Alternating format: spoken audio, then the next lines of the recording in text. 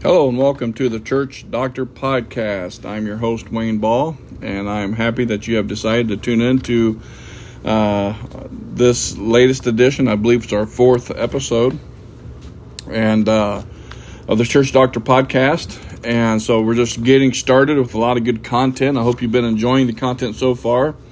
And last time we talked about the church. We defined the church. We also talked about the responsibilities of the church, things like making disciples, things like impacting our society, offering sacraments and worship and prayer and building up one another. Those things, if you say what constitutes a church, it's those things there. Church is more than just meeting together. It's meeting together with a purpose and functioning in certain ways. And so in this episode, I want to talk about really the role of the pastor in the local church. And again, I hope you're beginning to think about your own philosophy of ministry. What do you believe the Scripture teaches about these things that we're talking about? Okay, so what do you think that the Scripture says about the church? Does it define the church, and what is the church supposed to be doing? The pastor, we're going to be talking about that today. We talked about the 11 marks of a healthy church, okay? All those come from the Scripture. So when you're developing your philosophy of ministry, and I think every Christian can have one and should have one. Every leader certainly should have one. Just begin to think about what the Scripture teach about these categories. So in these last few podcasts, last couple, and this one and the one to come, I'm kind of giving you an outline from which you can springboard off of that and come up with your own philosophy, but at least you'll have an outline of really what to look for and what to do. So today we're going to talk about the role of the pastor in the local church. And so what does a pastor do? Oftentimes people say, well, the pastor just preaches and works one day a week. Well, that's kind of an unfair criticism. They only see us one day a week preaching. But all of us who have been senior pastors for any amount of time or pastors in any route, that there's the preaching is just the tip of the iceberg of our responsibilities that people don't see is tremendous. And so I want to talk about, first of all, what do pastors do? Pastors lead people. We're leaders. If you're not leading people, you're really not pastoring, because pastoring, people are following you as their shepherd. And so as pastors, we're leading people, we're overseeing people that was entrusted into our care. 1 Timothy 3:1 talks about that. I'm just going to get my Bible real quick and go to 1 Timothy 3:1, because anything I teach, I want to always back it up with the Scripture, just so I'm just not pulling it out of some leadership book or just kind of come up with my own. Everything is really based in the Scripture, and so that Scripture is where we go to. That's the first place we go to make our case. So 1 Timothy chapter 3 and verse 1 says, "Here's a trustworthy saying: whoever aspires to be an overseer desires a noble task. Now the overseer is to be above reproach and faithful." And and we're going to talk about that here shortly, about the qualifications of a pastor. But we oversee, we care for people who have been entrusted into our care.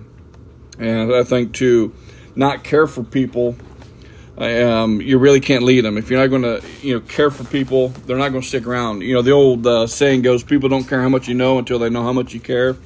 That's absolutely true. So you can have all the degrees you want, you can have all the theological training you can want, but unless you care for people, they will not follow you. They may initially, until they figure out, hey, this guy don't care for me, he's in this for his own agenda, and then you can't effectively lead people. So we lead people really by caring for them, and then really by example. We're out there living what we're preaching to the best of our ability. We're not perfect, but we live what we're teaching to the best of our ability, and that adds a sense of moral authority.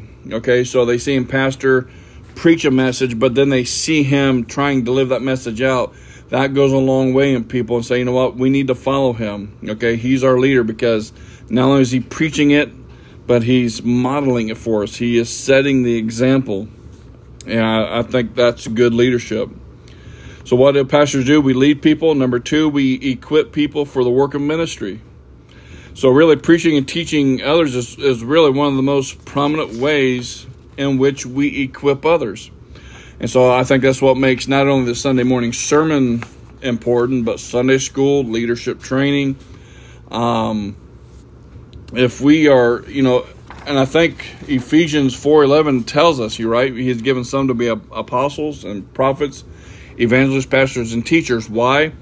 For the equipping of the saints to do the work of ministry. And I addressed this, I believe it was in our last podcast. Sometimes the church gets that mixed around. It's like we kind of live our own lives and we pay the pastor to do all the ministering. He's the minister. He's the one that's supposed to be doing this stuff. But it's not really the biblical model, is it? As we talk about it, we are to train and we are to equip people to do the work of ministry. So the body needs to be ministering to the body.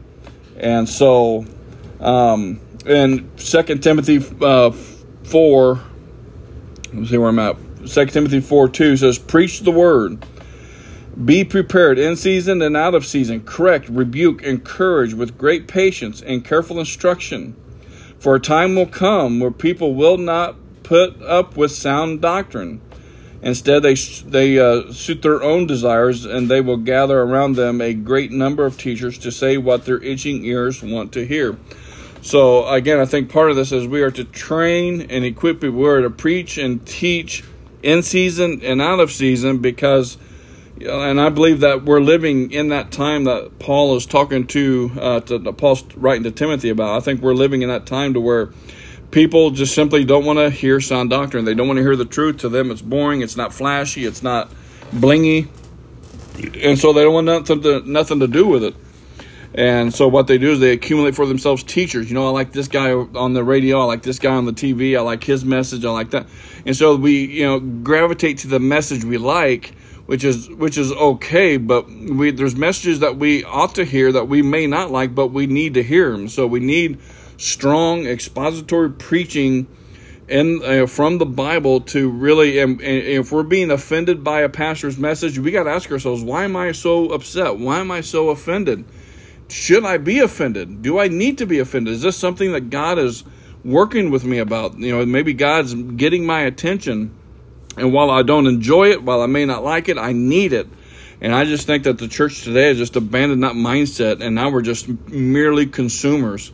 We consume from this church for a little bit, and then we'll hop onto another church, consume it for a little bit, and we just start we just start consuming different programs, and I just think, and personally, I think we're kind of living in this time that Paul was writing to Timothy about, and so we equip people through preaching and teaching. We equip them really through mentorship, right? Taking people along with us, teaching them, modeling it for us, or modeling it for them. If you're mentoring a guy who wants to be a pastor, take him with you to the hospitals, take him with you to, the nursing homes and people's homes, and help them, let them help with funerals, let them help with weddings, mentoring people. And I think that's another way that we train the people for the work of ministry. Another way is to delegate tasks. Okay, and I think as leaders, sometimes we can get impatient, right? So instead of delegating the task to us, it's more easier just do it ourselves. We don't have to worry about whether it's getting done, whether it's getting done the right way. So we go ahead and do it. Well, what we're doing is we are setting that precedent in the church that, hey, you know what? The pastor is going to do it, and we're just going to watch him do it. Okay, because we'll mess it up. He's trained. He's got the schooling, and it's up to him. But that's not true. As pastors, we have to delegate the work. We have to delegate to people what we want done, because it helps them take a sense of ownership and pride in their church. It's one thing to say, hey, that's Pastor Wayne's church, or that's Pastor Bob's church, but it's another one when they can take ownership through this delegation of tasking, say, you know what, this is our church. This is the church that God has us at. And so they take ownership. And that's what I want to see as the pastor of my church, is people taking ownership. This is no longer Pastor Wayne's church. This is our church. We're together. We're doing things. We're sacrificing together. We're working together. We're we're praying together, we're struggling together, we're having victories together. That's that sense of what you need in a church to kind of create this cohesiveness. And so, but if you don't delegate tasks to people, then you're just saying, hey, you know what, sit on the sidelines, watch me burn. And you can just sit back and enjoy the church. There may be a little bit of a time where that's okay, but I think we need to norm people working in the church as early as possible, even before the believers. And another way that we equip people for the work of ministry is allowing normal lay people to be blessed by working for eternal treasure. So we're allowing them to experience God's eternal reward. We're giving them a chance, an opportunity to earn eternal treasures that Jesus talks about in Matthew 6:20. So what do pastors do? We lead, we train the saints for the work of ministry, and I just talked to you about how we do that. Third, we care for the people of the congregation. And this is really what it means to be a pastor. So how do we care for people? Well, we visit them at home if that's what they want. And I'll just say, just diverge a little bit here. Home visitation is not something that a lot of the younger generation wants or desires. Now, if you get into the older generation, they still like it when the pastor shows up and sits there and enjoys a cup of coffee or a pastry and just kind of talk about life. A lot of them don't have family around and they're bored. They just kind of feel alone. And to have the pastor show up, that's kind of the highlight of their day. And I don't think pastors, and I've been guilty of this myself, I don't think pastors ought to abandon that home visitation to those older saints. And my ministry struggled in the beginning because of this, because I had a certain number of older people that just loved me to come and visit, and I would go and visit them, but not as much as they would like. And I think looking back, I should have went more often, because that was for them, that was the highlight. And I just think, if you're in the pastoral ministry and you have older saints, go to their homes and visit them, and it'll be a blessing to them. Go in the hospitals too, when they're sick, go up there and have prayer with them, have prayer with the family. That just means something to people, when you're there for them. Another way that we care for them is by praying for your church. As maybe you want to make it a daily routine or a weekly routine, or just as God brings them to your mind.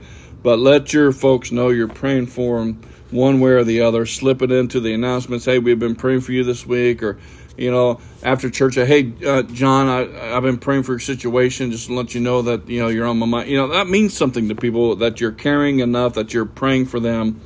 And, another way we care for folks is comfort them. If they lose someone, death is tragic, and no one's ever ready. It's like we're never ready to lose someone we love, but we know what's coming. But it's always nice to have someone there who can just hug you and encourage you and pray for you and just be there. Maybe just to sit silently. I know in pastoral ministry, there's been situations where I just kind of felt hopeless. Like, Lord, what do I say here? I mean, these people are really, they lost a son or a daughter or whatever. So, I feel so inadequate. But a lot of times, what we say is just being there, and they'll remember who was there, and that just means a lot. Another way that we care for people is through counseling. Okay, and I think this is a ministry in the church that I think is increasing and should increase as we have people dealing with a lot of, the world's complex. And sometimes it takes people in the pastoral ministry and counseling to help people make sense out of the world and give them advice, godly advice. If we don't give them godly advice from the counsel of God, there's going to be someone on TV or a friend that's going to give them advice from something that's ungodly. And I just think that's a dereliction of duty if we don't counsel folks, or at least obtain the skill to do so. I think it's important. We're dealing with sense of depression, anxiety. We're still, even though the pandemic's winding down, we're still in it. I know a few people that have COVID now. And so it's still a scary time for folks. And, that we need to be able to offer care, pastoral counseling. And so that's what we do when we care for people. Another thing that pastors do, so we lead people, we equip people for the work of ministry, we care for the congregation. Fourthly, we protect the flock. What do we protect the flock against? Well, things like false teachings all throughout the scriptures, talking about, the wolves in sheep's clothing. They come in and they cause trouble. One of the ways that they cause trouble is through teaching false doctrines. And in the early church, there was a lot of false doctrines going around, especially after Christ. And was Jesus really God? Did he only appear to be God? Or was Jesus fully man? And so all these controversies arose that needed these councils to come together to work out their Christology. But there's still heresy going on today. Sometimes it's the old heresies that they dealt with back then. It's just kind of packaged in a new way. And so learning the scripture and being aware of the false teachings is important to protect our flock. We have to know what our people are listening to, what's on YouTube, what's on the podcast, who are they listening to. And so it's really important that we try and protect them from false teachers. I've seen people in my own congregation get swept up into false, I don't know about bad theology, I'll put it that way, bad theology. And they just got swept away in it, and it's sad. But back then I really didn't have the means to stop it. Now I do. So a false teacher, we want to guard against legalism, right? So you have to do this and this and this to be saved. Again, you hear people all the time, well, I don't have to go to church to be saved. And you know what? They're right. They are right. That's legit.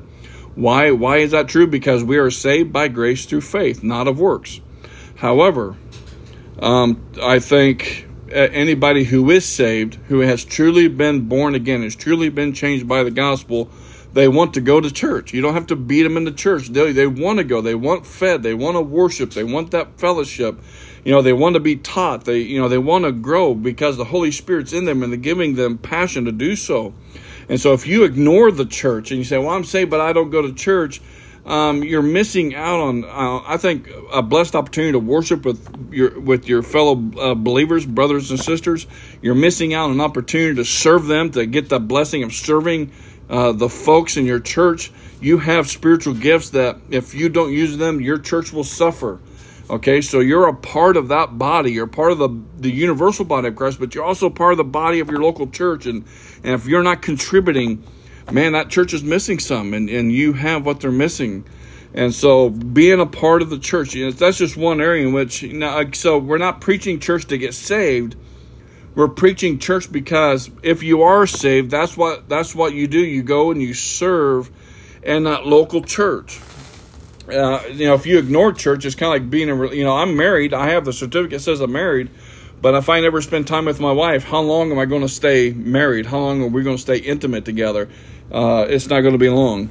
So and the church dealt with legalism from the very beginning because they were leaving a religion of Judaism, and it was kind of hard to let go of that mindset of where, hey, we got to follow the law, and so that's what the council in Acts chapter 15 was about. The Council of Jerusalem, was, the Jews were saying, hey, if you're a Christian, you got to be circumcised and you have to meet these standards, because that's what they knew from Judaism. And so what the council came up with is, hey, look, you don't have to be circumcised to be a Christian. You don't have to be circumcised because that's a work. That's something that doesn't save anybody. And so we have to be careful that we don't fall into legalism of any sort. And so divisions, we guard against divisions. People who are divisive and they come in and they stir up trouble. We have to be bold enough to say, look, that's not going to be tolerated here. We want you here, but if you're going to stir things up, you can't be here. And I think pastors have to take the lead role in making that apparent. Again, that's something I hadn't done really good in the past. But again, you live and learn, right? You live and learn. So we guard against passivity, right? The lack of vision. We guard against, and here's one that's becoming more prevalent, sexual predators. Okay, not everyone that wants to work in the church has good motives. Now, we don't look suspicious at anybody all the time. That would be paranoia. But you have to pay attention and do background checks and good interviews and follow up on their application, the people that the references. There you go. Follow up on the references and do our due diligence, right, to make sure we're not putting a sexual predator in with the children or in with the women's ministry or So we really have to be on our toes. Not that we look at everybody suspiciously, but do our due diligence to make sure that we're not putting our folks in harm's way by a sexual predator. And unwise choices. We guard against, we protect our flock from unwise choices. We just try and help them think through, if you do this, what's going to be the result? And just kind of logically thinking through things. And so, then fifthly, so we lead God's people. We equip the people for the work of ministry. We care for the congregation. We protect the flock from false teaching, legalism, divisions, passivity, sexual predators, unwise choices. Fifthly, we oversee the administration aspect of the church. So we do church budgets. We organize church staff. We file reports as necessary to denominational offices. We make sure that there's good accounting practices. As you can tell, pastors really have and D.A. Carson said, and I believe I said it in our first podcast, that we are general practitioners. Just like a doctor is a general practitioner, means he kind of, fixes everything, if you will. He doesn't specialize in anything. And pastoral work, we're visiting homes in 1 minute, we're counseling in the next minute, we're running a business meeting in the next minute. We do all kinds of things, and I think we can't ignore the administration of the church, because it can make our church look bad if we're not filling out forms or whatever, and we lose our 501c3, or you stop you get dissolved as a business by the state because you're not turning in the right forms. You don't need that extra headache. So you got to have good practices in administration, and especially when it comes to budgeting and handling money and how that's done. So so it's kosher, it looks good, and it would cause no one to ask questions or to doubt, think, what are they doing with the money? You don't want those kind of questions swirling around people's minds. So you have to set up these guides and these things to make sure that doesn't happen. And then I think lastly, we discipline as needed.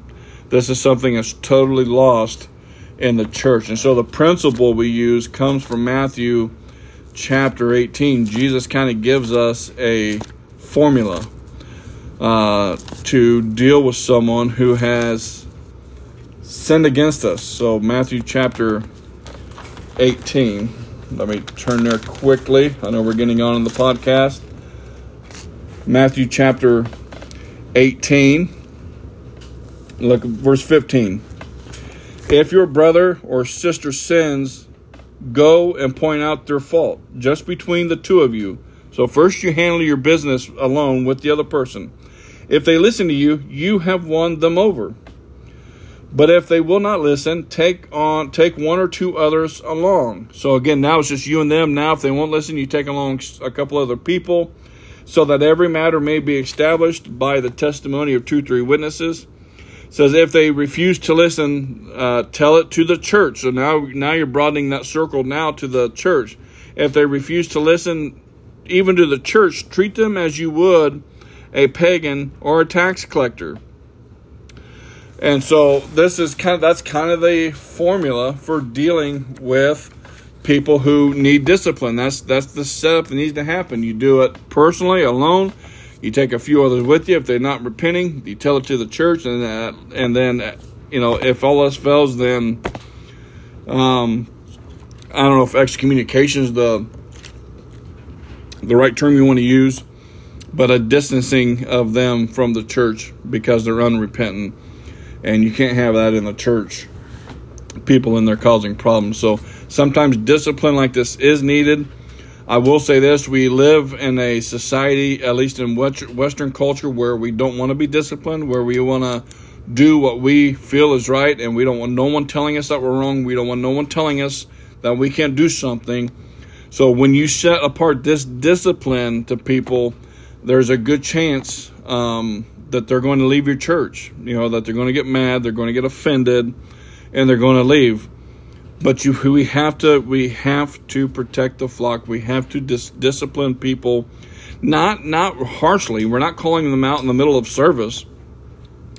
But I think Galatians 6:1 says, if you see a brother caught in sin, restore him gently. So we do it gently. We don't want to embarrass people.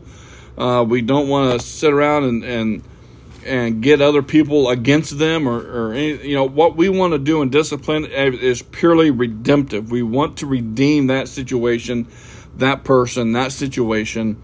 It's not to destroy anybody, and I think we have to really allow people up front to know that. Look, we're not here to destroy you or to embarrass you. We're here to redeem you. We're here to redeem the situation, and we're going to go through a discipline process. And so as a pastor, if you don't have a discipline process, allow Matthew chapter 18, verses 15 through 17 kind of be maybe an outline for you of how you will deal with conflict in the future in discipline. I took a course in seminary called Interpersonal Communication and Conflict Management.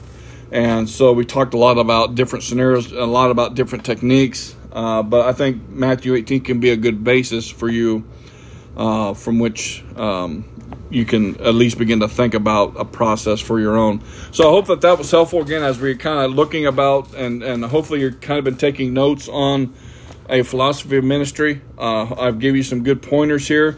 Next time, we're going to talk about the qualifications of a pastor and what it means to be a successful pastor. I tell you, in pastoral ministry, sometimes it's hard to tell. Am I being successful? It's one thing when if I mow lawns and I can mow my lawn and I look back and I've seen that it's mowed, it looks nice, I feel good about it. In pastoral ministry, a lot of times you don't get that chance. You just go and you do it, and you hope you're doing it good. It's not something you can look back on right away. Say, oh, it's finished. It feels good. Doesn't it look nice? That's not pastoral ministry. That's not pastoral work. Now, you can't say, look, I counsel these people and they stay together. That's great. And so there are moments in pastoral ministry where you can see something good that you've done or as a result of what you've done. And that's great, but most of the time, and so when we start talking about the what does it look like to be a successful pastor, this will be helpful if you need encouragement. And so until then, again, you can go on to our Facebook page, the Church Doctor Podcast on Facebook.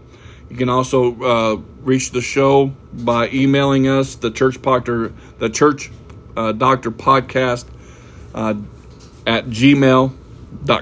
You can email me if you have any questions, if you need advice. I am open to consultations or anything that you would deem any way I can help you. I'm open. And so until then, may God bless you and may you have a great rest of your day.